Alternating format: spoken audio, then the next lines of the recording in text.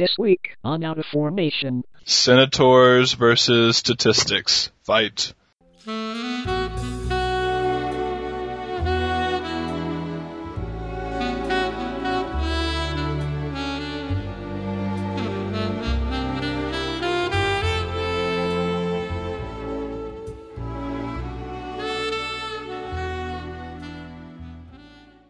Hi, you're Out of Formation. And I'm your host, Mudden. With me today are... Last Spartacus. This is Steven. And this is What's. And -9. And now, for the first of many completely new segments, we're calling The Rebuke. The basic idea behind this part is a targeted discussion about game design, coupled with our own opinions and beliefs about it. It's probably going to come off as extremely pretentious if you disagree with what we're talking about, so feel free to skip ahead if you want. Only dialers any feelings, and we make a game out of hurting them. Today's topic is going to be a general overview of power levels, tiers, and what I refer to as balancing for the top. First, let's set down the definition of tiers, matchups, and competitiveness. A matchup is how well one character does against another, assuming equal skill and average dice. Tiers are generally a ranking of said characters based on their matchups. Due to War Machine's system being so complex, including list building, we're generally not going to be using a straight-up matchup discussion, instead looking at general power levels and synergies within a faction. Thus, you're not going to see a general tiering structure anytime soon of cross-factional comparisons. Instead, you'll generally see characters and their casters compared within their own faction to say who's good and tournament ready and who's not. The last definition we have is competitive. A competitive list has but a single goal in mind: win at all costs. These are the lists that win the big tournaments. A competitive model will have a place in these lists because it does an important job best for its cost, be it tar pitting, shooting, or perhaps being half tar pit, half melee monstrosity. Now, let's look at the tiering in general. I separate these into 4 tiers based on how effective these casters are in a competitive environment. The big thing to remember about tiers is that your personal playstyle does not matter. I do not care if you're really good with your Darius as compared to your Epic Haley. Darius is still a far weaker warcaster, assuming perfect play and average dice. You can maybe pull out a win on a bad side of a matchup or from the tiers, but that's going to require you to either have far better dice than them or simply outplay them, something that's not often going to happen in top tier environments. So let's look at the first tier, or top tier as it's often called. These are the most competitive warcasters. People such as Epic Haley or Harpy. They're really, really good, have few weaknesses, and generally dominate the tournament scene. They simply have few bad matchups, and are generally good all around, and any bad matchups they have can be altered to fit with your list at minimal amount of effort. Second tier is still competitive, but lack the overall power or have enough bad matchups to keep them at the second list in a tournament. An example I like to bring up is Epic Nemo. He's an extremely powerful warcaster with plenty of strong abilities. The issue is that 4 out of 6 of his spells are upkeeps, and they provide him with the majority of his power.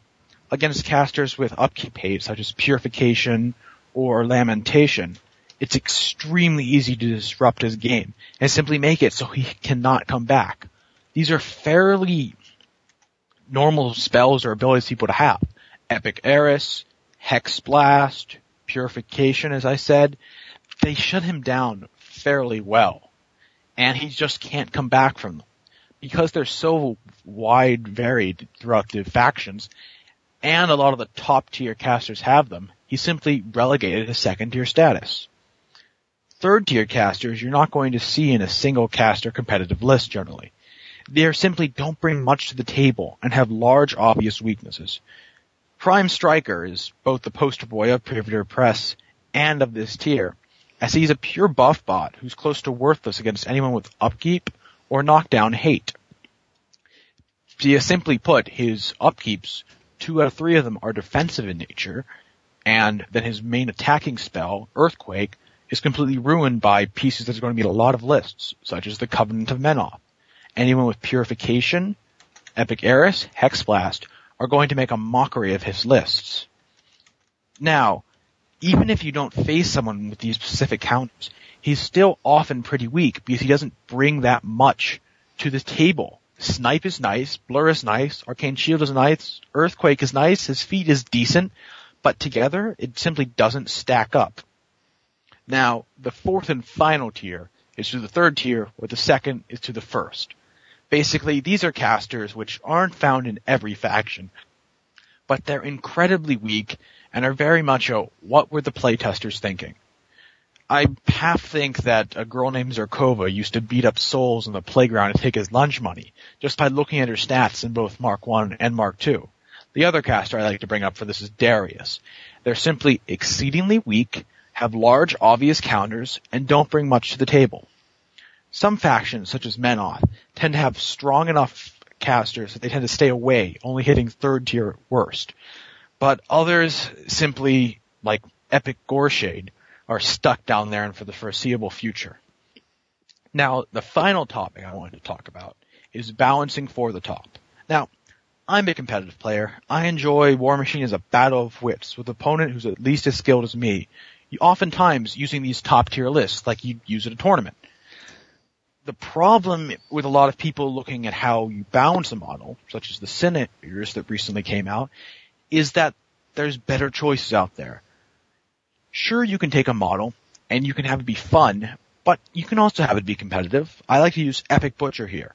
He is a second-tier caster, simply due to the unpredictability of his focus, but he's also a blast to play. I'll take him to a tournament, I'll do well, because I'll have a second list to shore up against any of his obvious counters or when I just don't feel lucky with the dice. He's fun to play, he's balanced from the top down. Throwing in models that are unbalanced at the top level of play, but are just good and balanced when the players aren't that good, is not the best way to balance the game. Likewise, you can't put in models that aren't very good at the top level of play, but at the lower levels, it's not very evident, simply because they won't be used in a real competitive scene. Fun models, yes, they're fun, but they can still be competitive. This is probably one of the hardest part of balancing a game, keeping them both fun and competitive, but it can be done. The trick is to stay away from the models that are obviously uncompetitive, such as the recently released Senators, and that they simply don't do anything as well as a Bastion. Cinerators. Cinerators. Thank you, Peanut Gallery. Oh, excuse me, but mine like to have a vote in Congress. Continue. But really, overall, they just don't bring much to a competitive table. And at the base, if you want to have the game balanced for all levels of play, you have to balance it for the highest level, or else you start having guys such as Epic Vlad come out in Mark 1, who, sure, at beginner level play, he doesn't seem that overpowering, but once people learn how to use him, he simply dominates the table. And that simply breaks the fun for everyone, because you can't play the game unless people agree not to take certain cheesy models. And that's what I mean by balancing for the top. If you make sure that everything is balanced at the highest level of play, you're not going to have to worry about any balances lower down. The moment you just start thinking that your opponents are, you're going to have to rely on your opponent to make dumb mistakes for a model to make its points cost, that's when the entire system breaks down. You end up with worthless models like the Trencher Cannon Crew. And that's basically the rebuke for today. The general outlook of tiers and competitiveness that I'm setting down, how I generally talk about here on the podcast and on the forums, and what I mean by balancing for the top, which is how I think you should balance and how I think Privy to Press generally tries to. Your thoughts, guys? No one wants to play with models that are considered junk and not competitive at every level of competition. I like the way the Trencher Cannon looks, but I know I'm not going to bring it in tournament because it's slow. You had to bring up the T word. It's slow. It doesn't have the range to really do that, and it can't hold a scenario very well. But I like it. I get 3 shots, 2 guys that rattle with Power 11 guns, and it's all good. But I know it's not going to win. I know it's not going to win me any tournaments though. When I'm playing just for fun, I'll toss it in there. I'll even toss Finn in there, make him shoot a little better. But other than that, when I need top tier pieces, I'm going to go with what works. It's E. Haley, it's Storm now, it's some long gunners. And if Privateer wants to make solid sales, it's got to make every model good and competitive, and it's not that hard. I know I'm speaking from a completely ignorant perspective, but it just seems like it's not that hard. I think it's hard to make them both fun and competitive often. That's why one of the things I don't want to touch is Amon, because I think he's kind of like you don't want to piss off your opponent. Amon is third tier, but he's so much fun to play. I don't want to risk losing any of it. But really, him and Epic Butcher are really the only two models I can say they're so much fun I don't want you to mess with. Amon's maybe third tier, but he goes up to being second because he plays in a tier 1 faction. Yeah, well, I'm just within the faction. He's like the little like 5 foot tall, like 90 pound guy on the like professional basketball team. He's going to get his medal for winning the championship. That's what the majority of the game is about. It's about having fun. Unfortunately, a lot of times people for a lot of people, it's not like that. Amazingly, like we've had. Anyway. Like, I mean, I admit I have fun if both players have fun, and I often win. I like winning, especially in this kind of game. If you balance it for the tournaments, you can still keep it fun for the everyday man. I mean, I find Epic Kane to be a lot of fun to play. My opponents may not enjoy being on the end of an Epic Kane beatdown a lot of the times, though. Kane, the layman's warcaster. I'll show you who's a lame man. I like Strike. I like P Striker. Mutton can't stand him because it's not a fun play style for him. He doesn't like what P Striker does. You know, a lot of people aren't in this game to have fun. I know y'all have played against them. They're in it to win. They've just picked their sport. It happens to be War Machine, and they'll completely enjoy themselves if you play 50 games against them, and every game they grind you into the dirt with overpowered models and power gaming. And that's I hate that. That's just the way it is. You're going to come across that. Balanced game, though, it can both be fun and be balanced. The perfect game is a game where you can't do that. Like, no matter what list you take, the other list is going to have a chance. Skill matters. I mean, part of it comes, to well-designed lists. I mean, list building is part of the game. But I feel like if I could choose, just roll a die, and the die corresponds to a caster, just pick them, I can build a very strong competitive list around them. Like, if I wanted to, I could take Zerkova, and I could build a list around her, and I could win nationals with it. But what are you smoking? Okay, I'm saying this is a dream world. Oh, a dream world. Okay, let me get my peace pipe so I can agree with you that Zerkova's winning nationals. Okay, we're assuming Zerkova gets 100 focus here. You really think you can win with 100 focus? You're aiming too low. No, I'm just kidding. But that's what I'm just saying the perfect world would be. But I mean, those are just have either of you guys played a Games Workshop game? Yes, I have about 15,000 points. Oh God! Let me just say that I'm trying to sell them. If I hadn't stopped playing my Tyranids years ago, I would have just stopped with the new codex. That is how not to balance the game, folks. Well, exactly. I stopped playing the game when one of the producers basically said, we don't make this game to balance, so we just, make up rules. It's a miniatures line that happens to have a game tacked onto it. To be fair, there's oftentimes I feel like the playtesters of Privateer are balancing men off by using battle choir strategy. They brought in Games Workshop playtesters just for Menoth. They, you know what though? I can't besides the specialist games, I'm a huge Battlefleet Gothic fan. I used to be a fantasy fan, but it's real. The whole company has turned me off. Privateer. The whole thing I have to say about Games Workshop is that, say how you will about the balance of their game, outside of the random ending for their scenarios, they make a whole lot of fun scenarios. That they do. Far better than here's Mosh Pit, here's a slightly differently shaped Mosh Pit. Here is a octagonal pit. This one's a triangle. Oh my God, I gotta switch casters. 2 triangles. I brought the wrong caster for the 2 triangle format. Damn it. Okay, so then, final thoughts on the rebuke. I put forward my ideas. my final thoughts in the rebuke is I like Fear of God better. No. And now to break up the serious discussion, we have Tales from the Front, in which one of the cast members is going to share a story about a fairly odd fight he had recently. Sparty's got this week's discussion. Go for it.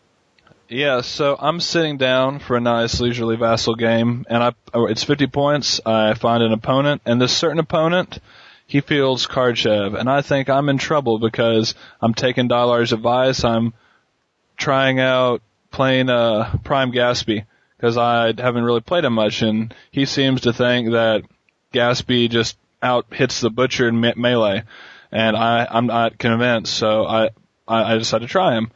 I'm kind of bummed. It's a jack-heavy list, and I am not prepared for it at all. I have Blood Gorgers and, like, Black Banes, nothing too terribly hard-hitting. And so I ask him if he's deployed, and he says, yeah. And so I start my first turn, and I notice he's got Kardchev behind his jack wall, and I'm like, what are you doing, man? And he says, oh, I'm experimenting with this, I'm experimenting with this alternate, I think, undiscovered Kardchev tactic. It's I'm upkeeping the sidearms brick. I'm like, are you serious? He's like, yeah, it's I'm upkeeping sidearms on my jack. This will really work. And so, his jacks move up like a few inches a turn. And I asked him, I said, you're not in a good position to use toe. And he's like, I don't use toe. And he does things like move his Devastator out of the brick, the amazing sidearms brick, to like kill a Blood Gorger. He opens it up to kill a Blood Gorger. He says he needs to do it because I got to clear these things out. Or I'm going to get swarmed. And so he kills a Blood Gorger, opening up his Devastator, and he moves Yuri to, like, his one shining moment in the game was moving Yuri into charge range of a Tartarus, for no apparent reason, since Yuri Yuri just wanted to, join the winning side. Yeah, so he did. He became a Bane thrall, and he was a Bane Knight. He became a Bane Knight, and it was a great time for him. And, then he chose to cast Eruption to kill, like, one, Machine Wraith, which blocked his line of sight for charges and the spray that he wanted to get off. I let him rewind because, it was a friendly game. And so he instead casts Ground Zero and moves everyone out of the way, all of his jacks out of the amazing sidearms brick. And next turn it was like I passed a command check at the beginning of the game for the old, like, Crixian, like, mind control list. I got to have him put his guys wherever I wanted them, and it was just the easiest game I've ever played in my life. I was able to run Gaspian and wreck Kardchev, a Devastator, and half of Beast 09 in one turn. And he's like, man, yeah, I really gotta test this. I'm like, yeah, dude, it didn't work out too well. And he's like, I don't know what I said, I don't know. He said, I don't know what I did wrong. He's like, I don't know why it's not working. I said, it's because you're doing it wrong. I'd say the problem is you're not using toe or moving with Kardchev first up the board. He's like, nah, I gotta do some more experimenting. I gotta keep testing this list. It's gonna work for me. And he said the reason that he lost was that he broke up. Yeah, he's like, yeah, I got a little too over anxious and I left my brick. I broke up my brick, my sidearms brick, and ended up killing me, costing me the game. Are you sure this wasn't just, a new player that you were just beating up on because you're a bad person? Well, I asked him, but I don't think this is asshole behavior. I don't want to beat up on noobs, and I want to play someone competitive. I usually ask them. There's a lot of, Mark II noobs, and that's fine, but I'm usually like, are you new? And okay, well, there's this other guy, he's new, he wants to play. But he said he's won, like, he's won a couple tournaments and came in second a bunch of times where he's at. And I can only speculate at what kind of tournaments he's going to, but he said he's like a multiple tournament winner. So I think we can put the Kardchev melee brick kind of far down on our winning tactics section. Yeah, I was just about to write up a Tactica, but I think I'm gonna refrain from the Tactica Kardchev sidearms brick. And cut. Okay. Yeah, that was a fun. Yeah, I decided not. How can you make the hard-shaped sidearms brick actually work? You can't. That's the problem. Why would you ever want to? Oh God, it's just so bad. I guess like the turn after you've done a power slide, you go put up sidearms. Yeah, well, that's the only time you're going to use it. But outside of that, I guess if you're facing an army that really wants to come at you and you're kind of gunboating but not really. I was like, you can't use toe like that. He's like, I don't use toe. Like, just matter of fact, it's like, I don't use toe. How the fuck did you not say that in it? Like, he of course replied at the end, I don't use toe. toe. Okay. Alright, that's good. like, man, I don't use toe. That's ridiculous. It's a weakness. It's a cop out. Toe is weakness leaving the body. Toe is weakness leaving the body. I decided not to say, like, I think his tournaments were the Special Olympics War Machine tournaments, but, no. That would be horrible. Okay, and now on to the meat of today's discussion, the Horde's field test. We warned that a lot of this may seem a little knee-jerky, since it only came out on Friday, but we still wanted to talk about it. We're going to start off with Trolls, and what I think is the biggest change in the faction, Mulg and Borka. First, Mulg. Speed 4, 12 points. What the fuck? Man, that's funny. It's funny. Why Mutton do I always end up feeling bad? I know it's the same way with you. Why do we always end up feeling bad about the models we campaign to get nerfed, and then, it's like, they take Mulg, all he needed was to go to Speed 4, but then they make him an extra point. They just gut him entirely. It's like, you have a splinter in the toe of this model, and Privateer's like, we need to get this splinter out, and it's like, what do we have chainsaw. Yeah, here's the chainsaw. I don't even think he needed Speed 4. I think he just needed to lose Overtake, or Speed 4, or go to 12 points. So instead they decided to take the worst two options out of those, 12 points and Speed 4, and throw them together. I just don't get the thought process. And if you notice, this is a trend that's been going on since the War Machine field test. Yeah. Like Epic Vlad or some, the double nerf against like the units and the caster, it just doesn't make much sense. It's like what they did to Epic Severius. Yeah, that was like when we wanted Rebuke to be made an upkeep. Okay, we'll make it an upkeep, and he has no go defensive spells. And his feat gets nerfed. I mean, I think with like E70, all you had to do is give him something decent in addition to making Rebuke an upkeep.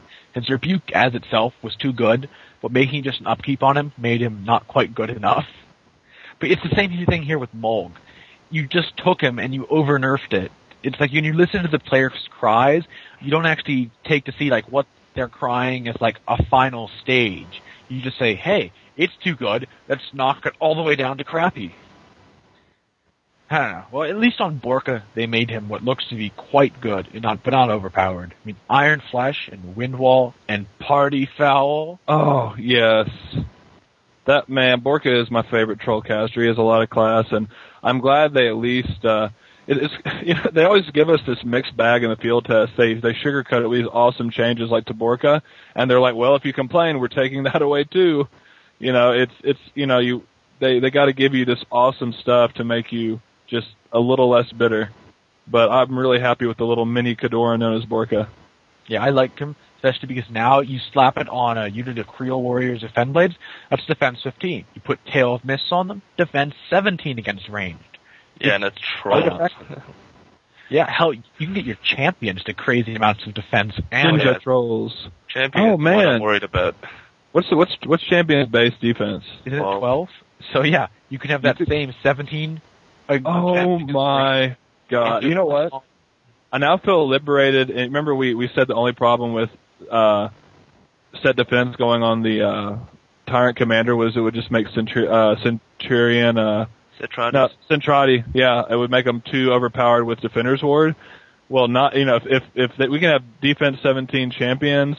Go Tyrant Commander. Yeah, I still find the funniest thing is the first thing you did when you had Iron Flush was, hey, let's see, I have these champions, I have these Fenblades, let's put it on the Totem Hunter. That's a good idea. Hey, it worked. That was funny. Hey, I should have. It worked. The Totem Hunter didn't die. and I was able He to didn't kill. do much of anything anyways. Yeah, you did. You didn't stick around for that game. He can't leap. He can't Just charge. the fact that I was unable to kill Xerxes with a 7 focus Fury Borka is just because I have cursed dice. Oh. It had nothing to do with strategy. Whatever you say. Overall, I think Trolls came out quite well from this. Pretty much just Mulg is taking a seat on the back burner. The Thumper might have gotten slightly overnerfed, but you know what? It was just... I think we'll have to play with it some more, since you can still slam your own Creel Warriors over stuff. Can you still knock down large models, or does it do No, nothing? It doesn't do No. jack other than a POW 14. It really should knock them down. But It should just collateral be is the power 14. a slam from a medium-based model, or a throw, as we said before. Right now, it's just... they put it down to field gun status, almost. Right now, they've done so many good things to Trolls. It's such an amazingly balanced faction. It just keeps Yeah. the more balanced. It's almost, dare I say it, it's as awesome as Scorn is, as much as I love them, I'm really getting tempted by Trolls just because they're such a solid and just well-balanced, good faction. I'm willing to accept the Thumper going back to mediocre if it means that the overall faction is going to be pretty good, since that's just like one small model. And the rest, it seems like all the casters are pretty good. The majority all of them are solid. Like the Fen Blades are pretty damn good. They're speed 6, 5/8, have Vengeance, which I mean it might be passed around more than a drunk sorority girl, but still a good ability to have. It's true. Beatback and Vengeance are just, it's as lazy as giving CRA to the high shields. It's like, It's a fill-in ability. If they're a single model, Beatback. If they're a unit, Vengeance. Have you noticed that Madrick has like the double, like what's up with that double Snapfire. shot he has? I like think it. He's just that good. He uses his axe like a boomerang. I think Assault would be way more characterful. I think Assault, characterful is kind of useless because, let's face it, you don't really want Madrick in melee, especially with a rush change to a War Beast only. He's not going to be there because he's got a low threat. Sure, he's powerful, but I'd rather have him back upkeeping spells and throwing... Oh, that is gonna hurt a lot too. The loss of rush on Warlocks. Yeah. Yeah, Wow. Emorgul is pissed about that. Let me tell you. We'll get to Emorgul. Ah, fuck next. you, I'm Morgan, just man. saying. I was so I'm just glad saying. to be going from 5 to 7. 5 to 7 is a huge jump. Let's jump over to Scorn right now and talk about Emorgul. Hey, wait! I'm not done yet. Fine. One more thing. I got a question. Right now, with the nerf to the UA for the Creel Warriors, you know, it used to be Creel Warriors were the infantry of choice. Now, would anyone take Creel Warriors Yes, I over would. Fellblades? There are 2 points. Both things have take up, and it's basically a 5-up invulnerable stage to steal from Games Workshop. That's still damn No, good. not the cabinet throwers. I'm talking about the. That's what I'm talking about. The yeah, they did UA. like, It's they basically no knockdown within. no, that's the. pop. That's damn Are good. you talking about the UA, Yes, not the WA? right. Oh, are you talking about the Cabers? Cabers fucking suck now. No, I'm not talking. No, well, that could be better, but Okay. um, Taking more than one caber is kind of silly because the entire objective of a tar pit is to stick your opponent, into melee. And you take a caber thrower because they've got a higher power weapon. But now the caber's like, hey, let's knock you out of melee. yeah, that's true. But why would you take Creels over Fellblades, who have half of each prayer already innately, and they do, then they have reach, and you know what I mean. They have half of the speed prayer, and they have half of the mat boosting prayer, and they have the full power, and then they get reach. I think they have the full For of the cheaper- speed prayer already because now No, there's they have reach and +1 speed. I Yeah, think so you take the Creel Warriors because you take the UA, and the UA is still damn good by granting steady. They lost the mini feat though. That was Who a the big fuck hit. cares? But they did go down a point. There are 2 points. You're basically getting your unit to, it's 8 points for 12 dudes that have a 5-up tough that doesn't knock them down. I'll take But it. you know what, Mutton? With the fell collar around, I don't really care. Unless What you if want you don't to have a use fell her for. collar? Hey guys, who I'm does sorry, but you're not even mentioning Instep. I mean, that's a phenomenal ability. Instep that it is gets. pretty good for tar pitting. That's what they're doing. You take the No, I mean, it allows Yeah, I you to guess so. have the unit operate up front, and the leader can hang back, and then you have the standard bearer who you don't want to die because they grant things, and you have them hanging back. It allows you to keep the unit back and work with your Fel Callers and your Stone Scribe Chronicleer. It makes it a very synergistic piece. Okay, I think they're a good tar pit. They're basically the anvil, while Fen Blades are the hammer. But let's move off trolls now. Yeah, They discuss them to death. Let's go over to Scorn. Morgul. Woohoo! What the fuck? Morgul. Alright. If you're gonna be a solo caster that does nothing for your army, you gotta be damn good. And right now, Morgul with Banish, he didn't have that much going for him anyway. Yeah, you charge up, you can't go as far now that Rush has changed, but you charge up and you use Vanish after killing something, get in the caster's back arc, and you're risking maybe one POW 12 free strike when they move away. Blinded, yeah, they're in trouble. Feet really is only half of a 10-inch bubble now that the Extiller isn't that good. But they just move away. They block with they survive the hit. They block you with a unit that moves up to block you, and they're safe. He's a Lord Assassin. He was decent before this change. Arcane Assassin and Vanish, he was a second tier. He wasn't anywhere near as crazy as in Mark 1, of course, but he was decent. So, of course, because he was decent, they had to nerf him. Yeah, he wasn't top tier enough to, stay out of the nerf. But he could grant Arcane Assassin. He could hit hard with the POW 12 Weapon Master, which means he could kill casters, he could kill warlocks. Nowadays, if you've got any of the tough, like Butcher camping 2 focus, laughs at his attempts to kill him. Pretty much. Yeah, and Vanish wasn't a good assassination tool anyway. It was just to get the hell out. Or it was a basically jump into their back arc, as you were saying before. I mean, if you've attrition them at all, it's often hard for them, especially when their troops are just walking, to completely block out the way. But if you're a backcaster, like I was facing trolls, you have a lot of, your backcaster is usually around a lot of troops, and it's not that hard. You take one boosted POW 12 Weapon Master hit, you're gonna survive. He wasn't that good. He was okay, like you said, but what the hell? What happened to him? What's he supposed to do now? What is his win scenario? Just have a good little one-turn feat in a small control area that helps you kill the enemy army, and that's it? I still think that if he went back to the holiday update with Rush being on him, he'd be good, but right now, he just completely, I don't want to say they gutted him, didn't quite, but he's still decent against hordes because of Grievous Wounds. Ghost Walk is a nice spell, even if he doesn't really need it that much. But against War Machine, just why bother unless you're facing someone like, I don't know, Sorcerer, Zerkova, or Kane. When you start going against Siege, or Butcher, or Terminus, or God forbid Karchev. Here's the problem. Scorn isn't fast enough to capitalize on Ghost Walk like Crix is. Yeah. They don't have, what are you going to cast it on? What has the movement? It has good parts, like casting it on your Archerai or your Swordsman to go through terrain, or just get around the enemy. It's not amazing, but it's when you have the Lord Assassin relegated to Ghost Walk duty, that's pretty sad. Not even cast Ghost Walk twice. It's cast Ghost Walk once. it's 3 focus, isn't it? Fury. It's sad.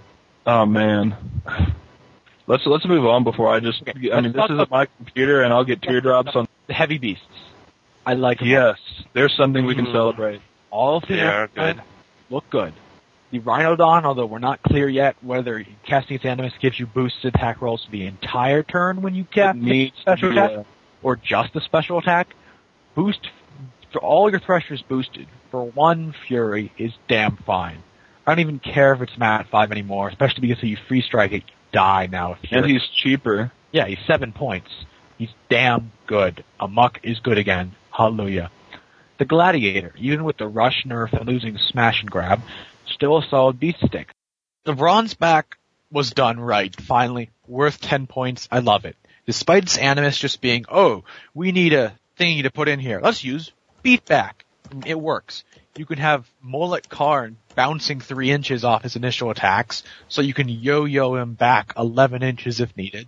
You can have the Bronzeback working its way through stuff, pushing stuff back. I mean, it's great. I love it. I think it's well worth 10 points, especially with a leadership that isn't crap now, hyper aggressive. Hell, you even have countercharge on it. What's not to love? Yeah, there's just 2 reasons you gotta love the Bronzeback. One, I think everyone's gonna celebrate. It's for every little change to Scorn people didn't like. Everyone loves the Bronzeback, and you have a lot of players on the forums who we all know have been taking them since Mark 1, or even 2 of them, just because they're amazing models and they love the big guy. Now he's like Mat 7 with all like countercharge. It's so good, and his Animus is actually really good. I didn't used to like Molech Karn that much, but with the Rhynodon and the Bronzeback's Animus is changing to what they are now, they're both really good with Molech. He's not that he dies when you hit him, but right now he's a ninja under those animi. Mm-hmm. I think we just have one more thing that we can bitch about in Scorn before putting, or maybe 2 more things, Mordekar and the Bloodrunner Master Tormentor. But I think overall it was good. Let's do the Bloodrunner Master Tormentor. Why the hell? Yeah, it wasn't quite F, it's more H status. It's pretty bad. It's like, yeah, you chop them down a little bit at a time, but you keep doing it 3 times over. It's been said before, even with Thresher, if you're against a knowledgeable opponent, you're gonna get like 3 guys with it, and you're gonna hit probably 2 of them, and you're probably gonna kill both of them with a 2-point model.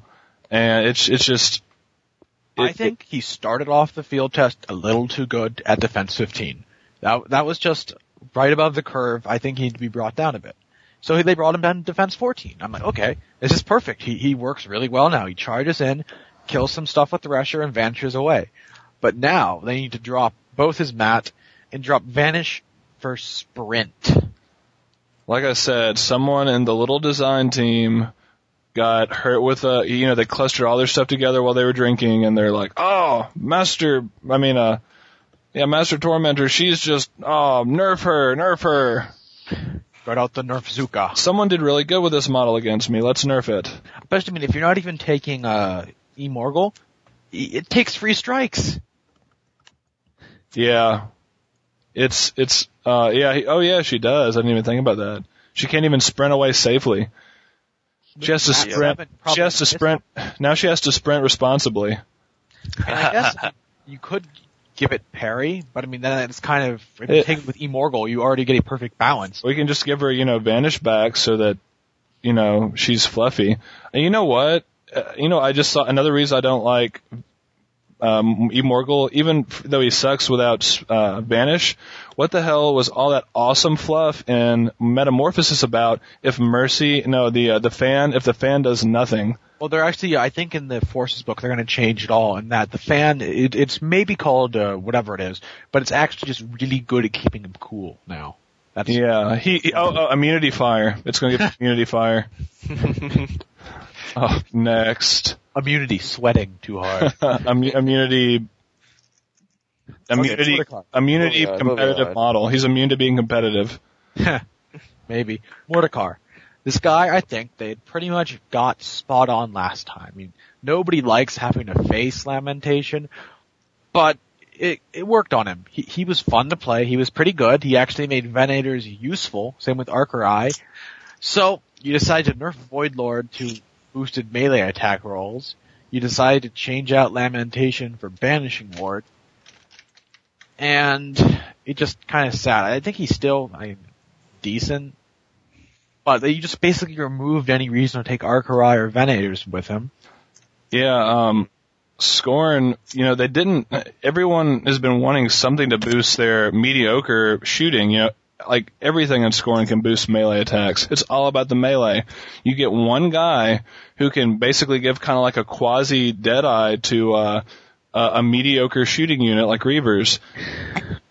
And then you take it away because it was too powerful. And an Archerai, people took them all the time. You have one caster where they're a corner case and they're good with them, and you take it away. There wasn't any need for that. Yeah, that's the worst bit, and that they're still even priced at $5.9. What the hell is going on there? They're a generic CRA unit with a kind of iffy special rule. They're just kind of like buffed. They're like Black Ogren with Weapon Masters. All they are. No, I'm talking about the Venators, not the. Oh, Venators. Okay, I thought you were talking about. I think are still decent. Yeah. Only because they're cheaper than Centrati and hit slightly harder. I mean, compare Reavers to the Bushwhackers, and you're gonna cry. Yeah. I just don't see the point of them, really. It's not like you're paying a snipe tax or anything. You're just getting a crappy unit. Just drop 1 point off the top, and I guess it'd be decent. But right now, it's just, okay, you got 12 10s with Rat 5 and CRA, and, burst. And Mordekar made them pretty good. They're actually hitting something with their low POW attacks, but not anymore. The Void Lord, we've had people tell us should give just a flat +2 to attack rolls. I don't know. I like the extra dice. But I don't think it was too powerful. Not with, since as far as I know, it's the only ranged buff Scorn has. And you know what? I was even thinking about taking a catapult with him. Maybe I thought that would be good for what's it called? The Reaver Catapult. But not anymore. It's not like it's tactical supremacy or anything. Or Deadeye. I still don't get it. It's literally a mortar, but worse in every way except for having one more crew member. And let's face it, once you start losing a crew member on the mortar, it's dead anyways. Yeah. But you lose 2 inches of range and a point of power, all just to gain one more grunt. And you even lose the blunderbusses on the grunts. Let's just move on. You're making me sad after the I think awesome overall, though, beasts. Scorn did well. Yeah, they did. That has that cool engine of destruction. I used this getting combo smite. That was cool. And you got the Kovos with a power 14 weapon, so it can charge and Thresher now. Yes, that was one of my feedbacks. I said he needs a weapon because he's too slow, and it was a brilliant change. Epic Makeda, originally, it seems like they did the whole rush change just to give Epic Makeda, Engine of Destruction and not make her have too far of a threat range. I actually, believe it or not, liked Unyielding better since she survived more and you're not really going to be, running her into anything. I have to say though, one of the things I want to eventually get off is have somebody stand their Kovos next to a beast or something, charge an Earthborn Dire Troll in, and absorb its power 14 melee weapon. Is it power 14? Yeah, because this is no strength. That's awesome. You know what? I guess Engine of Destruction is more fluffy now that I think about it, because without it, how the hell did she even compete with Venture? Okay, then. Can we agree overall that Scorn right now is probably at the best place it's been all field test? Overall. It's poor E. Morgul, but you've got Xerxes being awesome. You've got all the heavy beasts being awesome. There's still some tweaks to be needed, but it's even better than the holiday update. Yeah, it's overall good things, but just because there's good things doesn't mean I should be able to accept the unneeded changes. Okay. Now on to Circle, which I'm going to cry a little bit about, mostly about the Kayas. Just to start on Prime Kaya. Why? First off, you nerf Pack Hunters. Then you nerf Soothing Song. And then you take away Spirit Door effect. Wait. How they nerf Pack Hunters? Pack Hunters is now living only and melee only. That's really awful. The only change that Kaya needed was for Pack Hunters. I've said it before, I'll say it again. +1's a huge buff to anything, and especially if it's a innate ability that doesn't require any Fury. All it needed for her to be good and balanced was it to be +1 instead of +2. What do they do instead? I can't even say. It's too awful. Someone say it for me. They made Spirit Door, same as Soulgate, and you can't even attack after it. What the fuck is the point other than yo-yoing? She's the worst caster ever. Okay, I'm not sure if quite eclipses E-Shade. Leave Kaya alone! No, wait. What's that beep? Steven. Steven. What do you want? I mean, You're feedbacking.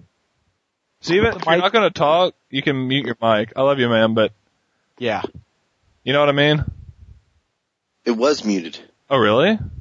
That noise Yeah, is coming out of your mic. Did you not hear it?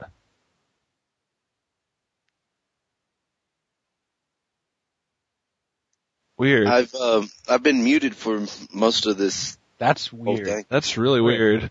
Let's try this again. All right, let's start over. Just from the end of Kaya. Kaya just doesn't do it anymore. She's so sad. She was It's probably so sad. the best Privateer, leave Kaya alone. She was probably one of the best ones up to 25, tops out maybe 35 points. But this was just, did somebody really get beat up by Kaya that badly that they had to completely gut her win condition? Someone in Privateer was playing, and like we've said before, they're just another small playtest group like we are. They just have nerfing powers. And someone was playing drunk.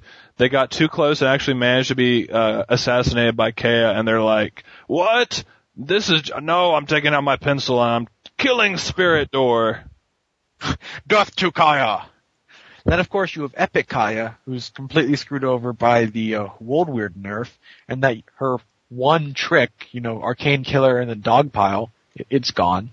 She doesn't really do anything well. Hell, Abby does everything better than her now, because she stole her best spell. Oh man. She's just... There was no point to it. She doesn't have a win scenario. I'm not a circle player, but that's what she's done since Mark 1, and no one had a single damn problem with it.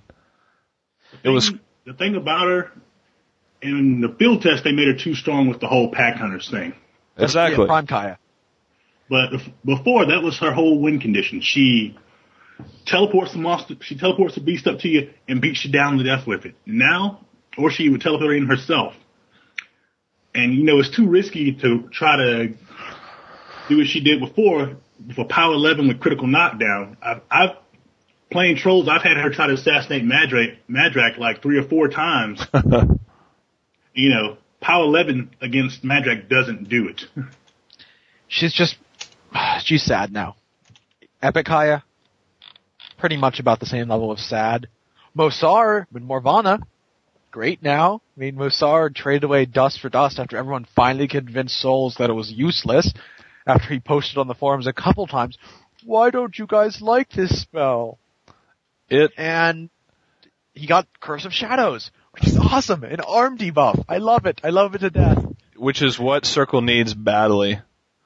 And then Morvana, all of her stuff is now living or undead. Which I totally called it. It's cheaper. It may only be AoE 3, but it's still good.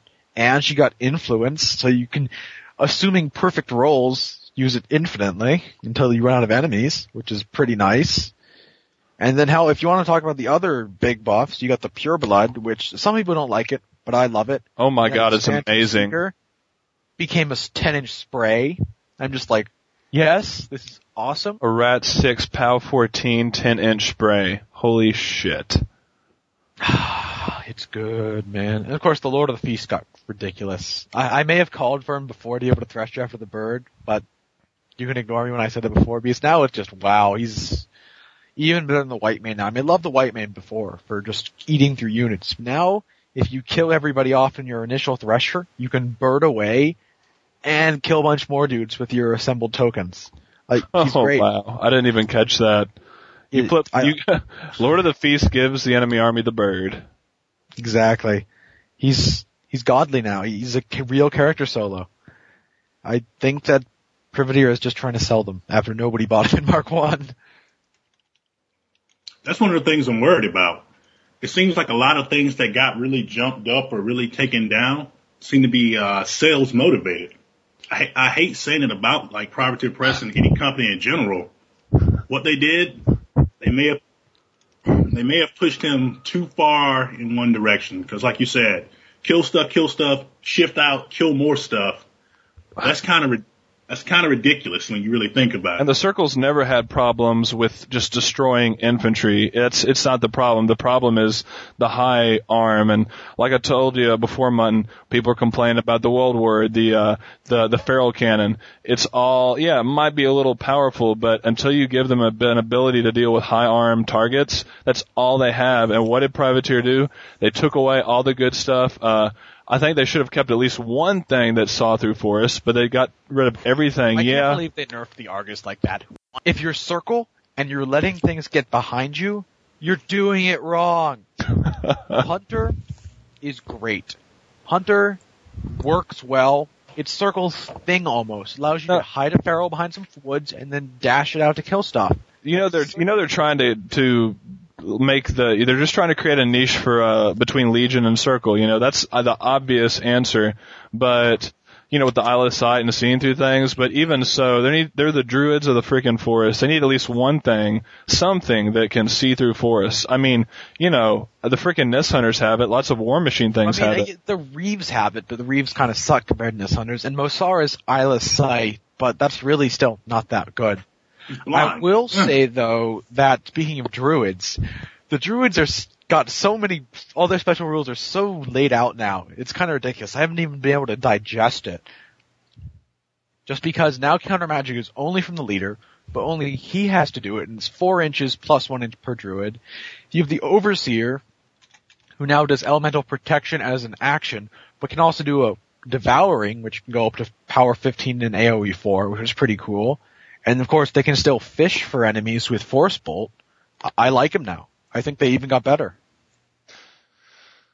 Yeah, but overall, that I'm not a Circle player, and I can look across the board and say, wow, what's the purpose of that?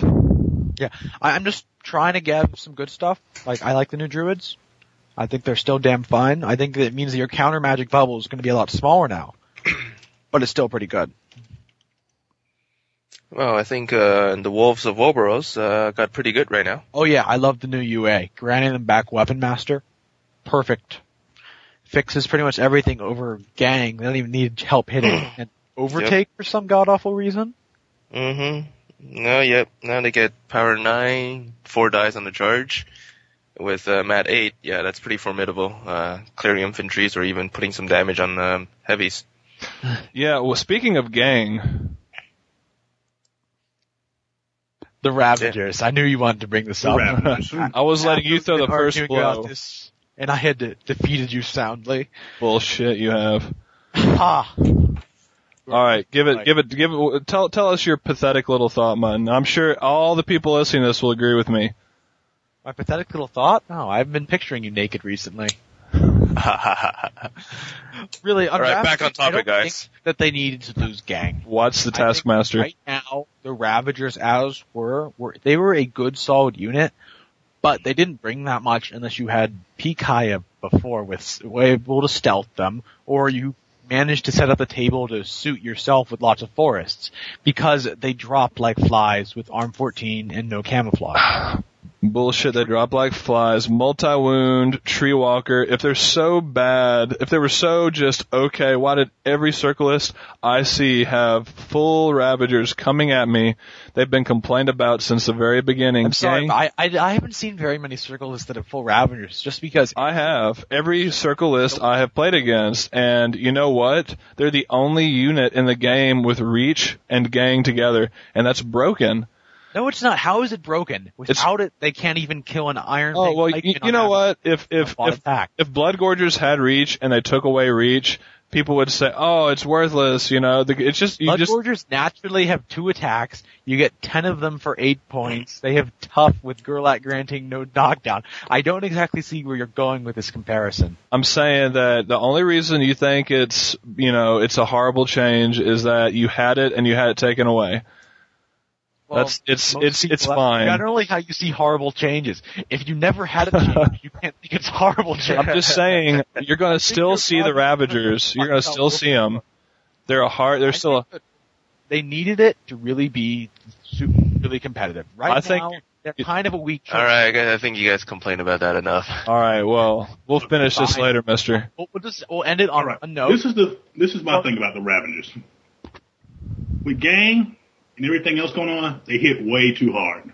Now they seem kind of, I mean, look at them. They're speed 6, def 13, armor 14, a multi-wound unit with armor 14. I mean, look at the troll rune shapers. They're at least arm 15 with an arm buff from the KSB. Well, what is arm 14? This is, you got Signar power 10s gunning these guys down left and right. Yeah, I was saying earlier, when my Arcane Tempest gun mages are able to go pew pew pew and your Ravagers start falling over dead. well, if they're going to have to hit def 14 if they're in forest like they should be. No, Arcane 15, gun 15. mages are hitting them on 6s. Okay, well that's a true sight. there's a counter to everything. These are Arcane Tempest gun mages. They're not supposed to be killing medium infantry. Yeah. They're supposed to be gunning down the chafe. Yeah, well, you know what? On average rolls, it takes 3 shots to kill one with a POW 10. So you're If they dropping hit. 2 a turn, and then the other 2 are going to run up and maybe tie up 2? And they need And they 8s shoot. to hit. And this well, no, never unit mind. costs 3 points less. Arcane Tempest gun mages are great against anything with stealthy abilities like that. Trenchers eat them alive. Not well, you're doing it wrong. They should be on the Long trenches. gunners They eat should them be alive. on long gunners eat everything alive. You should be on those trenches before they pop a shot off with your threat range. Trenchers are threat range 16. You're running to engage. Yeah, and then what are they going to do? The trenchers drop you all in one round and you don't do anything?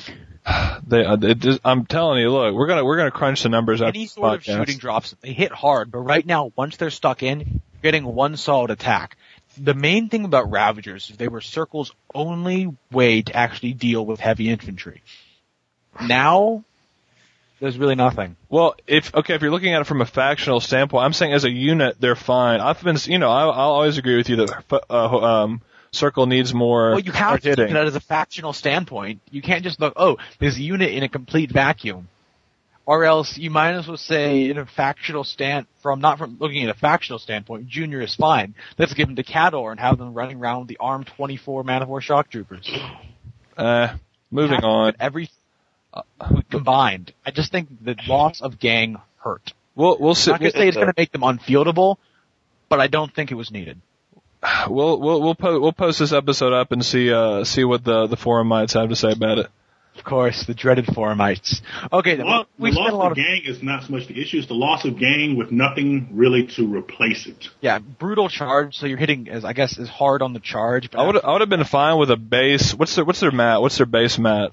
7. Yeah, they could have stood with just a solid POW increase. I'd actually, if they went up to Because the mat 9 coupled with that high POW on reach was just kind of ridiculous. I felt, but I would have been fine with just I'd be straight. fine with losing powerful charge and just getting Gang on the UA. That way you're just mat 9. Well, you know, Mat it just 11, which appears to be the magical number for brokenness. 11 is Okay. the magical number. These go to 11. Don't make them an 11. These go to 11. It goes one higher. Okay, now let's move on to Legion. Warp speed 11. One and only time you will hear me say, I am sorry for Vale and Saren. Quick, what day is it? What day is it? Gotta Doomsday. record this for prosperity. Posterity even. One of the things that we bitched about a lot during our last Hordes cast was about how they were too good. So, in order to bring Vale down to a normal territory, they took Incite and put it back to its Mark 1 self without being an upkeep spell. I don't get it. And Leash. Don't forget Leash. Oh yeah. The Leash nerf was kind of needed. It was kind of crazy getting all the stuff you do with Typhon, especially like the first turn kills. I think Insight should have just been +1/+1 instead of going to command range. Now what's the point of that massive command range when all of her abilities are centered around within like a few inches of it? Massive control. Well, massive control so she can stay way back and still force her beasts. Well, no, like think about Leash, Sentinel, and Insight now all rely on her beast staying bunched up close to that squishy caster. No, you don't have to do that with Leash. You can use it to rotate around her, which is quite useful. Well, the general use is to put them further. I mean, yeah, you can yo-yo them and stuff like that, but generally I use them to push them further upfield. But yeah, that's like the first few turns. But I have to say that Insight, going down to this, it was too much coupled with the leash nerf. I mean, Darth Sentinel got nicer. Guided on her weapon is nicer, since I've seen people lose games because they flubbed the to hit roll with that against their own dudes. It's okay though. It's okay because she got a point of health. I mean, she's not going anywhere. Hell yeah. Oh yeah, extra hit point. Woohoo! The other one, of course, that's the overnerfed with Saren. Poor Saren. Oh She my had- God! You're saying I never thought we'd see the day when we're saying poor Saren and Vale. Why do they always over nerf the things we want nerfed to the point of we're crying over them? Yeah, I guess it's part of having an unpleasable fan base. Well, the thing is, we don't want things to be nerfed. We want balanced. If we don't, Exactly. like Insight would have been perfectly fine if it was a flat 1-to-1. Yes. They don't. Privateer doesn't seem to believe in like the one bonus. Yeah, 1. Two Other than is she. tenacity. Well, P. Severus has it, I guess. Yeah. No, he has a +3. What are you talking about? You couple that with The thing about Saren is they both nerfed her feat to be kind of useless against Menoth or anyone packing A&H. They put Breath Stealer down to once a turn, which I believe that all spells that reduce speed should be against a unit should be once a turn tops. They got rid of Mirror Magic, and Equilibrium, both which I think were too powerful. Just because if you're going against another Hordes caster, Equilibrium's ridiculously good, and Mirror Magic can utterly screw some upkeep casters. But even then, they replaced it with Banishing Ward and Sunder Spirit. It's Both of Banishing which- Ward is fine. Banishing Ward is a good spell. It's pretty bad. No, Banishing Ward's good. I mean, Fine. you're giving your unit a spell for it. No what? Don't take that for an answer. You say it. You say it's bad. I'm gonna disagree with you, man. If I have to, Mutton, don't do that to Woods. He's like, I don't like it. You're like, no, it's fine. He's like, okay. Whatever. I don't have the I'm energy to sorry, argue with you right now. That's my podcast members with a stick beforehand to make sure they don't disagree with me. I don't know. I don't like Banishing Ward too much. But anyway, moving on. I don't know. I think it's nice, especially if you go against, say, a Ron list with a bunch of battle mages And a- or Rebuke. Who runs in a Goddamn list? Rebuke. They don't even have nuclear yet. crippling grasp or anything like that. It's, Yeah. How do we even get back to Rebuke? Hell, you can toss it on Saren herself and be immune to spell assassinations, which is nice. Sunder Spirit's just pretty bad. They're gonna fix her by giving her Breath Stealer and Rebuke. Oh god. No, they're gonna give her Breath Stealer, Rebuke, and Fear of God.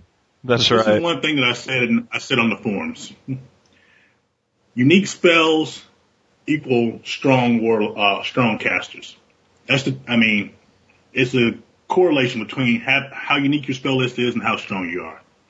They cut a little too deep on this by they could have kept her unique spells just by knocking some of the strength off them, like with Breath Stealer.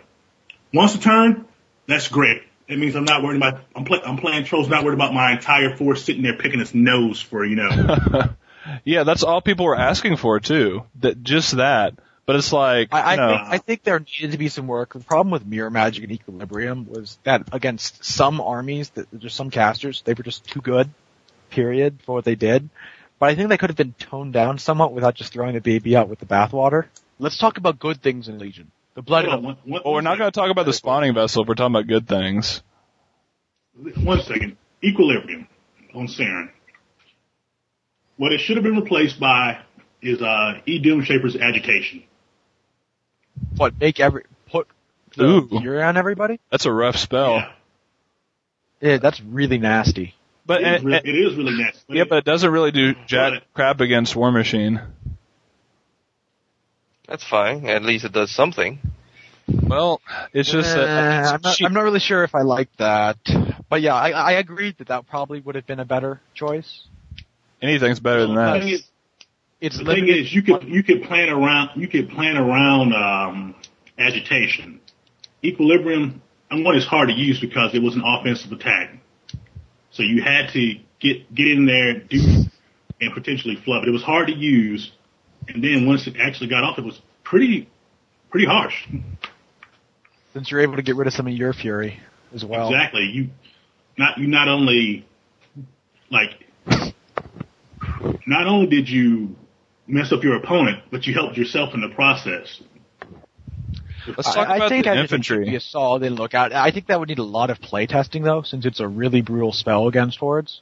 But okay, let's move on from there and actually Infantry. talk about the good stuff. Blighted Ogryn. I like him. 5/8 for both of them. The War Chief helps them both. They're Legionnaires getting a slight nerf. good. Out of their arms so you can draw them with PAL 10s. I think that the infantry, hell, even the UA to the swords, Gavin, Cleave, and Overtake, it's good. I think the infantry overall got far better with everything from the Lightness Archers being useful with the UA thanks to Confined Arms and Double Shot.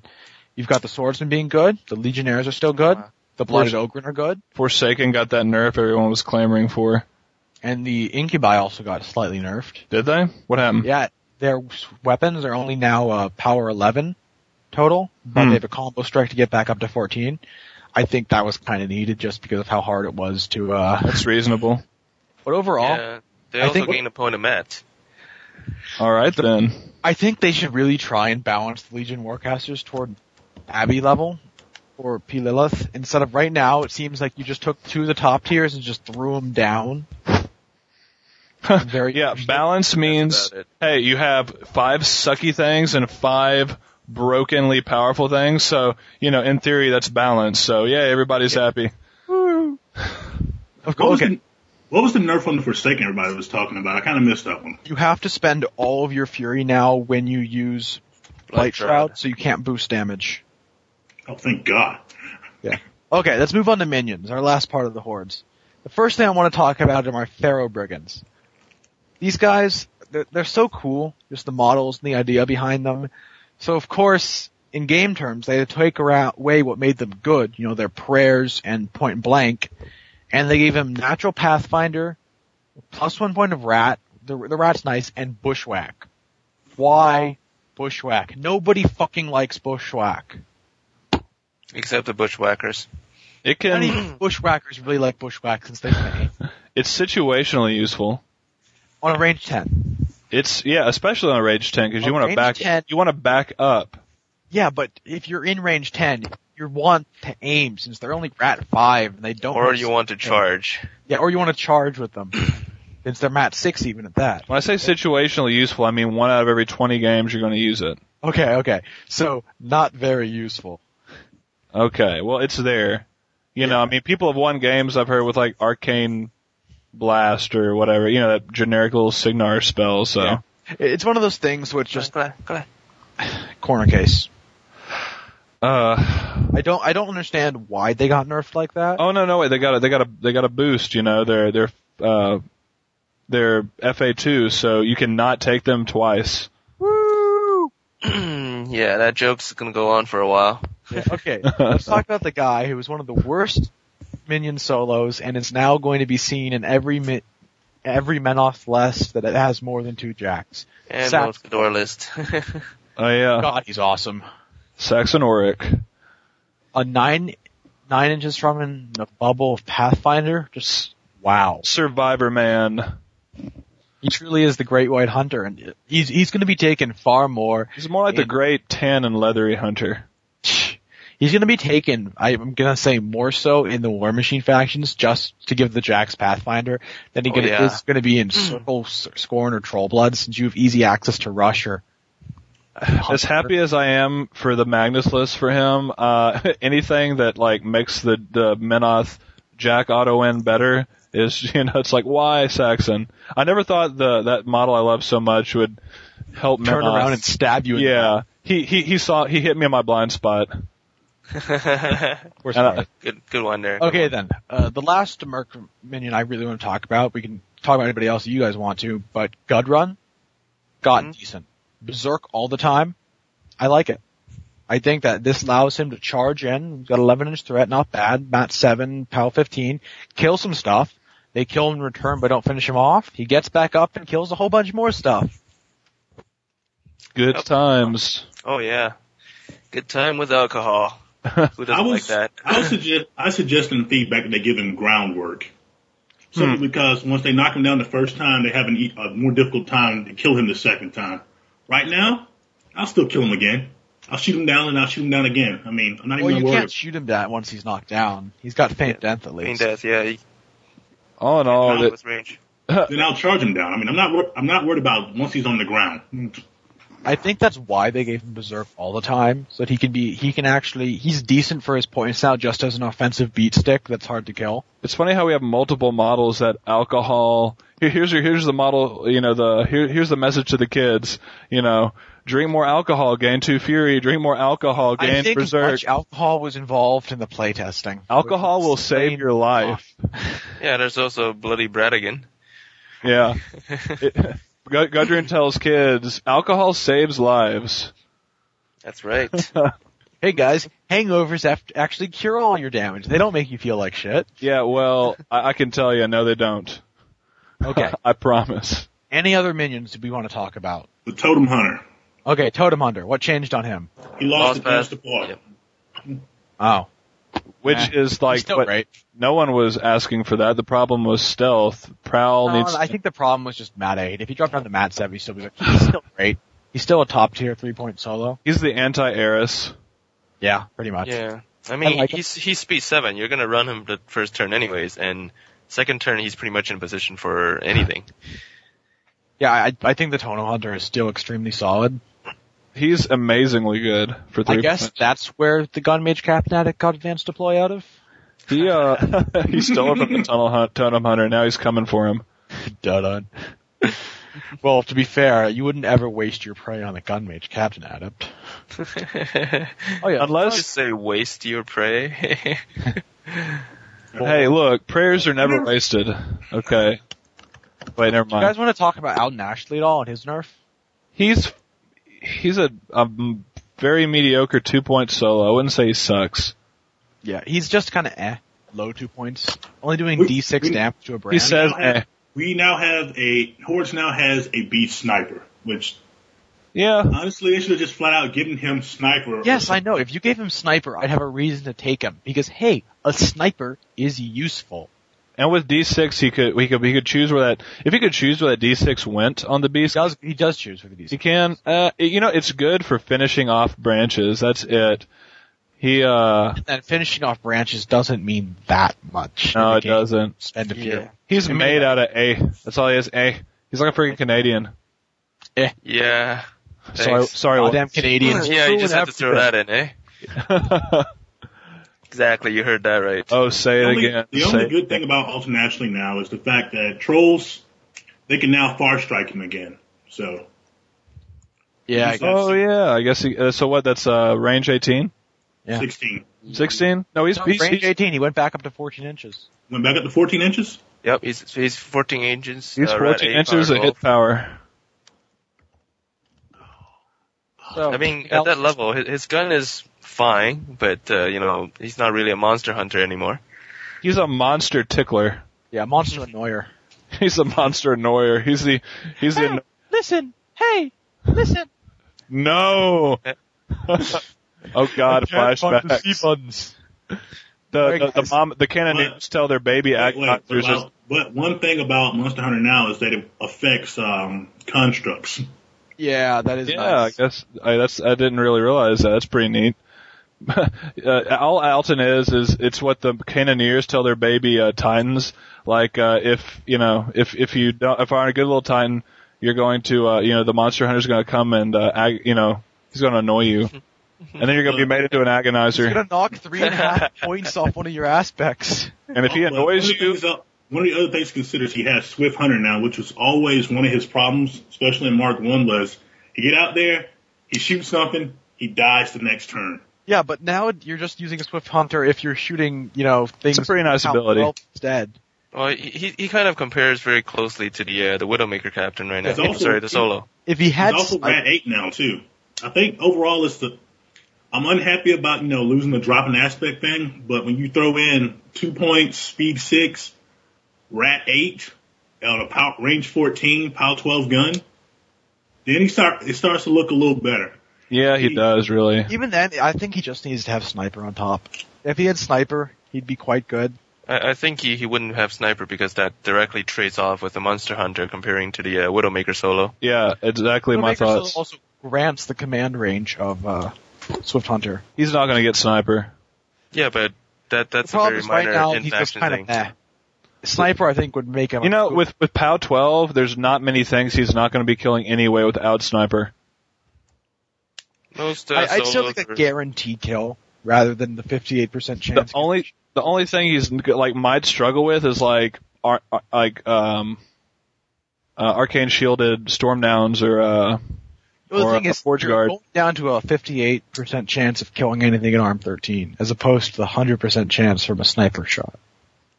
I think he's fine already, currently at the point cost. I just For want 2 points. That's enough. No, I'm saying he just needs snipers so he can be useful against War Machine, because Hordes has this problem where they get minions and things that are perfect for slaughtering other Hordes games. But I don't know about you guys. I don't play just Hordes. I see things like E. Haley. I see Yeah. Epic Scar. If we're going to Eris talk at about least War has Machine, Deathbolt, and her epic version is awesome against everyone for dropping upkeeps. if we're going to talk about Hordes versus War Machine, let's open up a 300-page forum thread can of worms. Oy vey. I'm still expecting some major change to the focus. I mean, the Fury mechanic, but we'll see with the final rules.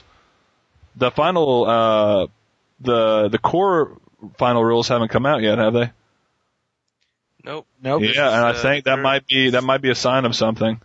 This is the current Tournament Legal version. Yeah, So but I'm we going to don't- assume we get the final rules in like August or whatever. Yeah, I think there might be some changes. All I want to see is you're able to force outside of control range, but that might not happen. Yeah. It makes Hexeris' spell kind of worthless, but that's it. I'm actually curious what the in-person response would be at TempoCon. Would the privateer staff get assaulted over there just for these kind of changes? The response is bring a War Machine army.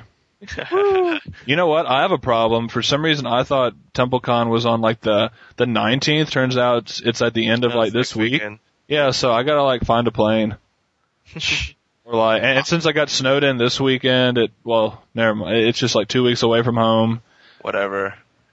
A dedication. I'll see you there, What's. Well, I don't Yeah, think see that that. Hordes overall is going to do that poorly. I think Scorn and Trolls have a good shot because you definitely have some very powerful armies there. But poor Circle. I think Legion with Ethags is also going to do well. Yeah, just ESAC though. Only. Yeah, but A year ago, who thought we'd say Abby and P. Lilith can do well. I think Abby something? solid for- Absalonia? She's fucking Abby. Abby normal? Exactly. I saw that the musical of that actually at the Kennedy Center. What was it called?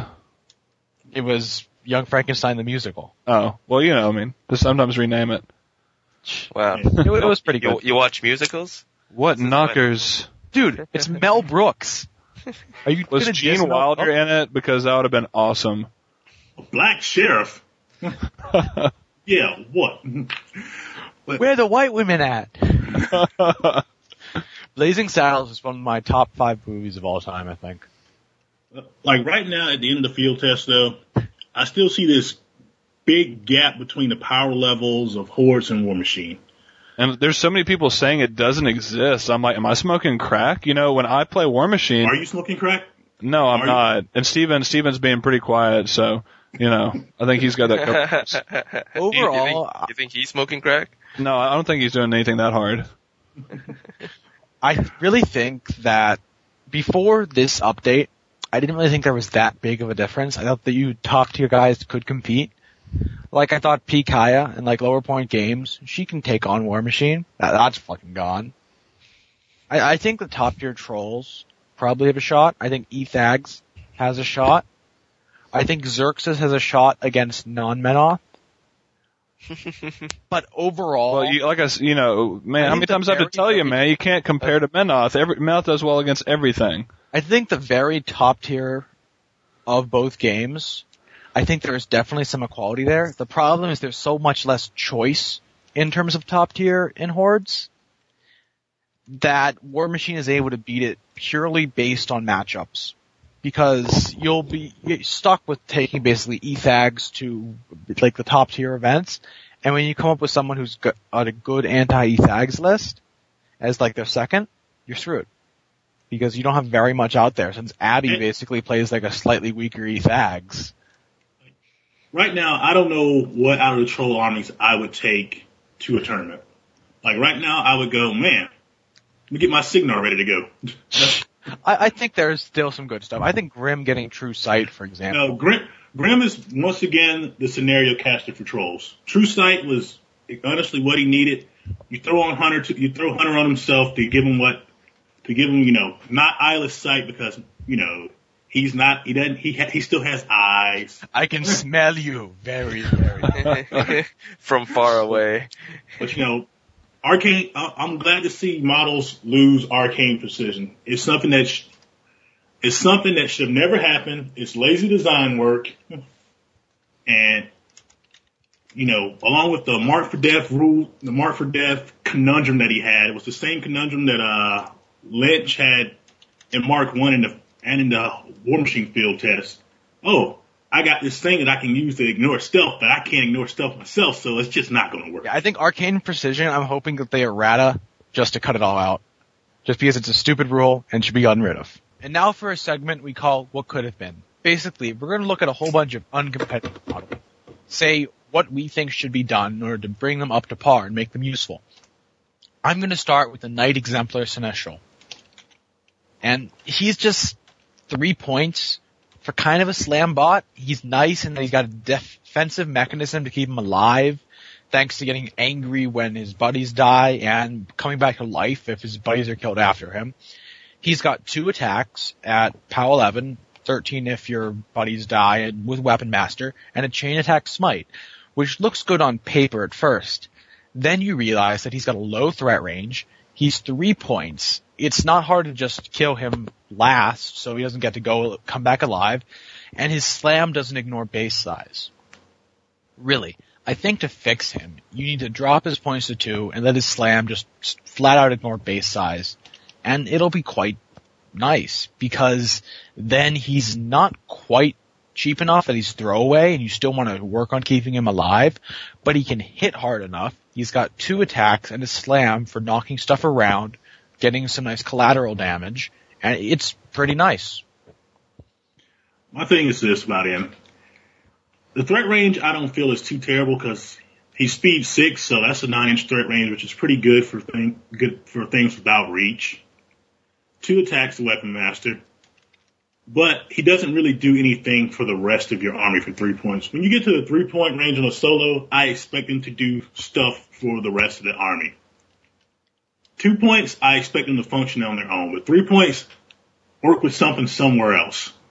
Yeah, he's oh man, he's speed 6. I didn't know that about him, but that's one good thing about him. Otherwise, there's just so many good things in Menoth that besides the fact that he's not that good, you have a paladin that is. I would rather have a paladin if they were the same points, honestly.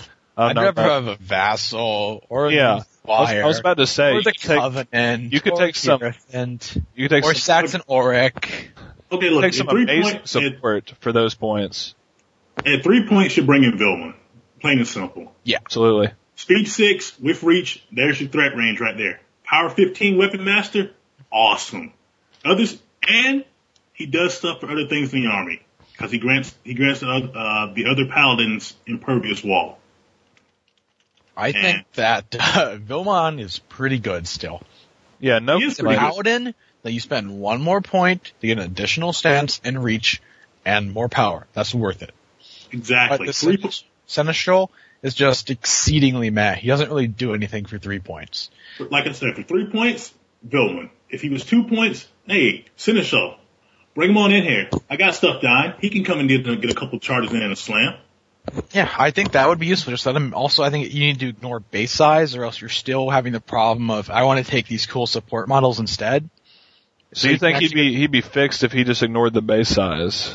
At 3 points, no, I don't think so. I think you need both of them, just because at 3 points he's still more expensive than a paladin. He's doing less damage than one. He's still not as useful as a vassal or the Covenant or Auric. Hell, I would rather have I'd rather pay 2 points for a Allegiant than have a Seneschal. At least the guy's faster. Mm-hmm. So, what's your guys' fixes? Yeah, you have a model -9? Gun Mage, Captain Adept, Solo. And all the I think Signar you saw how listeners. Privateer wanted to fix him by making him for free in one of Kane's tier lists, which of course means you're giving up Reinhold and Esquire, which means you're not running the tier list. Yeah, I think it's going to be a good indicator of all the Signar players who said, no, Squire is just fine for his points. He's not an auto-include. We'll see how many people do not take a tier list just because they can't have a Squire. To be it's a fair, big I do toss-up. think that Signar's kind of balanced around having a Squire now. Eh. All right. So We'll discuss the Squire later. Yeah. Let me talk about this Gun Mage Captain Adept. Damn right. Sorry, sir. All right. First, the Gun Mage Captain Adept. He took the range hit that everybody took in Mark II on the Mage Lock pistols. I'm fine with that. He still got sniped. They all still got sniped. 14 inches, Rat 8, awesome. Phantom Seeker, awesome. I like shooting around things. Defense 15, hey, rolling pretty good here. Like that. But then things started to get a little troublesome with the blight on the entire game. Arcane Precision. Amen to that. God, I hate that. It's just so bad. So very, very bad. It's worse on him than in Grim because he has a shorter range. Well, And he can't boost damage, I guess is the big one. He's actually generally better off walking and shooting a brutal shot than he is aiming because he's got an 11-inch threat against stealth with that. He can boost damage, but only on the brutal shot. Yeah, that's what I'm saying. And that you're actually better off if hitting them is not a problem, just stealth. You have an 11-inch threat range by walking up and popping them in the face, as opposed to the 10-inch threat range with brutal shot. yeah, this is my thing. What does he do now? He has Commander, but Big Whoop. Well, it's Command 9, but so does just about everything in the Signar army has Command 9. Mm-hmm. It's completely redundant. A magical range 10 shot. I mean, Signar is chock full of and sick with POW 10 magical shots. I never worry about anything in corporate when I'm playing Signar, ever. Yeah, and you have better options like Black 13 or Gun Mages. Yeah, and that's another problem with me, is the fact that the Black 13 is so cheap and so good. Let me break it down. Mobile And artillery. Stormsmiths, they basically they don't kill things that are in corporal, but they don't even need to roll to hit. They just need a skill check and bam, POW 10 disruption. I've used him once, and it was ironically in a Darius list, so I guess I was trying to try everything sucky and see if I could still win with it. And I managed to kill Vilmon, a fully healthy Vilmon. I didn't have anything else magical, because, Darius doesn't even have a darn magical weapon. And I managed to take out a fully healthy Impervious Walled Vilmon with one Phantom Seeker round.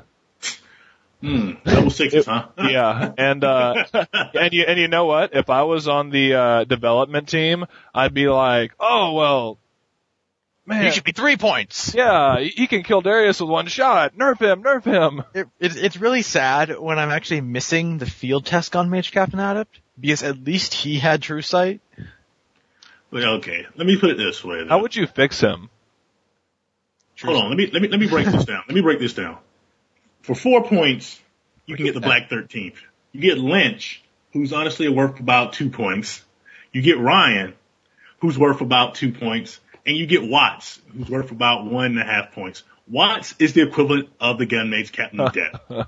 He doesn't ignore stealth, but neither does the Gun Mage Captain of Death when he's actually getting to try to shoot someone. He has brutal damage. He has, Black Penny. And he also has Snipe. But he also has Prowl. So, who's better? For 4 points, I get two good Gun Mage Captain Adepts and an extra guy. The funny thing is, the one time I've ever really used him to any success is in E-Caneless and just using him as magic bullet fodder. But even then, it's not like anything awesome. It's more of, hey, I'm going to take him because I'm making a themed list. Not, hey, I'm going to take him because he's a good model. I just think giving him True Sight would do so much for his stock. The question is, so is that the fix? True Sight, and he's worth taking? Yes. You can take away his whatever little BS advanced deployment they gave him Yeah. and give him True Sight back, and at 2 points, suddenly I'm not trying to take the Black 13th almost because I don't think True Sight is the answer because it's all about roles, right? There's already you already have the gun mages and the Black 13th. You know, the gun mages have True Sight. You know what? I guess if he had True Sight, he'd be a cheaper option. Then I think the idea is that it lets him hunt all stealth solos that are small based. I mean, he's not going to be going after Gerlach or Tartarus that well, but it lets him actually go after manhunters. With a Rat 8, yeah, he's actually going to hit. Yeah, and with True Sight, he's ignoring concealment and camouflage. So you can hit them if they're like hiding behind a forest with a Phantom Seeker. And you're not going to kill them, but you're going to do decent damage. You can go out, you can shoot Eris with a sniper round to kill her off. Yeah. It's useful. Yeah. That would make him worthwhile, probably. Well, the thing is, I can't for life of me figure out why or what they were doing when they took it away. Well, that's multiplied over about 30 different models right now. But I think the biggest thing was during the field test, everybody, he was overpriced at 3. The best idea I heard was like give him permanent brute shot or just let him choose 2 shots every time. So you can do a brute phantom or a brute long shot. Which would be reasonable. At 3 points, that's honestly what I would like him at. 3 points doing that. Would he still have True Sight? Yeah, of course. Yeah. Look, the problem with Privateer Press is when they start removing points up or down, they have no clue of what abilities to take or add, or why they're even removing the points. Or usually when they add or subtract points, they also nerf or buff an ability. And it's like, okay, so you have a net gain of nothing. You know, because then you have you take, you know, it's the same thing. You take away some points and you take away some abilities, so nothing really changed. But is the theme of this episode, Privateer Press needs to stop smoking when they playtest? My opinion is that I don't know. It's like they remind me of these like genius opium addicts who just make these really good models, and they just have these bouts where they wake up from consciousness and they look at the rules and they're like, "What? When did I change Spirit Door?" You know, it's like there's totally different people working on Trolls and Circle, and it just doesn't seem to. It's just really, I don't get it. It reminds me of this. One night I was painting models while I was slap ass drunk, and when I was painting them and got done, man, they looked great. And then I woke up the next day and I was like, oh my God, what the hell was I doing? Wow. Your models are your ugly women. So the ugly women have your models. I think that the best thing is... How did that Deathjack arm get on my, Doom Reaver? There was a famous thing, Samuel Taylor Coleridge wrote Kubla Khan. It was his opium dream, so he only finished half of it. And I kind of see that's kind of what we're getting here at, with the balancing. It's like, in Xanadu did Kubla Khan a stately pleasure dome decree, I love you, you love me. And that's the Gun Mage Captain Adam right there. Oh wow. Alright, I got a model. And the model is the Kadoran Berserker. Its love for you is like a truck. He, I've defended the guy. I like him more than most. He is a 6-point. He's not as tough as other Kadoran heavies, but he's as tough as a heavy. He's focus efficient. He runs and charges for free. He's got a mat decent enough to hit heavy jacks. And, the problem with him is if you spend focus on him, if you're not like Karchev or, Prime Butcher, he's probably going to blow up on you, and Murphy's Law says he's going to blow up on you when you don't want him to, and if you run in to a massive infantry or squishy, things you want to die and put 3 focus on him, then he's not going to blow up. The quick fix, just make it so that you can automatically blow him up if you put focus on him. Make it... I like it. Basically allow you to actually Berserker Bomb. Yeah, if you say you have if you have a squishy caster and you run 2 of those guys into them, you can kill them. It's cool. It's kind of Kadoran. They're all about. They don't mind throwing away units and jacks if they get giant scrap thrall attack. It's a giant scrap thrall, and I think it make it useful. I mean, it's not a bad jack. It's 6 points. It's like a slower Slayer basically that can run for free. But why would you take it over the Juggernaut right now? Why would you take it over the Juggernaut? The only thing, if you're focus strapped, you're going to take it over the Juggernaut. That's it. Or you wouldn't. You bring. It has two decent attacks instead of one powerful and one alright attack. Even then, if I just wanted 2 decent attacks, I'd probably spend 2 more points to grab a Kodiak, because it also gets a chain attack that you can choose instead of just having a headbutt. And it's match 6. Still runs for free. That's true. Yeah, okay, so, Loud. yeah, well, that's why it's in this section, because it's not that great right now. Yeah. I honestly, if you could blow them up, I would take one and be like, okay, you know what? I'm just getting like the last maybe 6, 8 points. And like, you know what would be useful here? Something that I can just count on, just throw at my enemy and count on it to actually get rid of a nice big swath of their forces. And I mean, if you're sacrificing the model to do it, I think and you can still use them as a heavy, but you have that option. Yeah. Like this, I think if you want them to automatically blow up, any turn where you put 3 focus on it, it blows. You overload the Cortex. That way, it's a heavy penalty for doing it, because I mean, 3 focus, that's a lot in War Machine world. Yeah, it really is. If you could have that option, he'd if you can make him blow voluntarily, it'd be good. But right now, he just blows. So sad. But there's our fixes: the Knight Exemplar Sinestral, the Gunmage Captain Addict, and the Cadoran Berserker. Can we call the Gunmage Captain Addict the Gunmage Crack Addict instead? I don't know. Cracked addicts often have redeeming features. What is up with you guys and wanting to rename everything into cute little... I used to get see-through self. I don't know what happened. You should have saw me years ago before this crack got a hold of me. What we're doing is I'm checking the forums, and there's a whole bunch of good stuff. Such as, someone's like, you know what? Crack's a hell of a drug. This is what we got for Best in the Forums this week. From Humorous Discord. Final mold build. We all know that things may change between now and the final release of Hordes Mark II. I have secretly obtained the final mold build. I am posting it below. I apologize if you saw this in the Mark II update thread, but I wanted to share your situation. Mold the Ancient. Troll Blood Dire Troll character heavy beast. Speed 1. Strength 13. Mat 7. Rat 3. Depth 11. Armor 19. Command 6. Fury 5. Threshold 10. FA C, of course. Points cost 15. Base size large. Damage 34. Animus Runebreaker. All friendly faction buffs on target model expire. Affinity Doomshaper.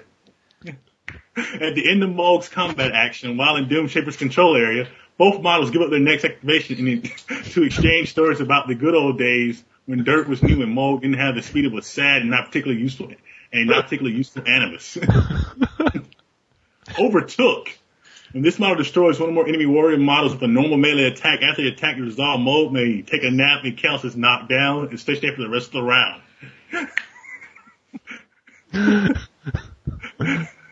Regeneration and Alzheimer's. Regeneration and Alzheimer's. This model can be forced to heal D3 damage points once per activation. This model cannot use regeneration if it activates. Snacking. When this model boxes a living model for melee attack, this model can heal D3 damage points. If this model heals, the box model is removed from play. After the attack's resolved, Mog must take a nap and counts as knocked down and stationary for the rest of the round. -9. You could be an auctioneer. The Rune Club. Kane. Allows Mog to move at +1 speed to reach the game-breaking speed of 2. When Mog uses Rune Club Kane, he cannot run or make melee attacks. What's that you said, laddie? I'm supposed to beat them in with my club, but that's my cane. Let me tell you about the good old days in the field test. I had my prime. I was only 11 points back then, but I had speed 5. You could sure, Gramps, sure. Yeah, right, Gramps. Okay, go back to sleep. And then, of course, we have one other Best of the Forums, a combination between Crom 71 and Dante's, talking about Epic Kaya, and her Dogpile Arcane Killer combo. There is no other combo. She's a one-trick pony in Mark II, and Privateer Press killed her pony.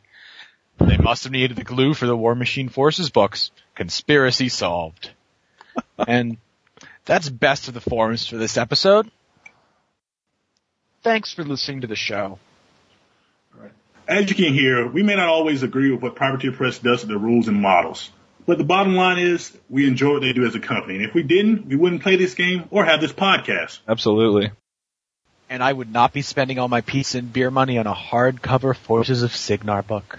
But this is Out of Formation, signing off.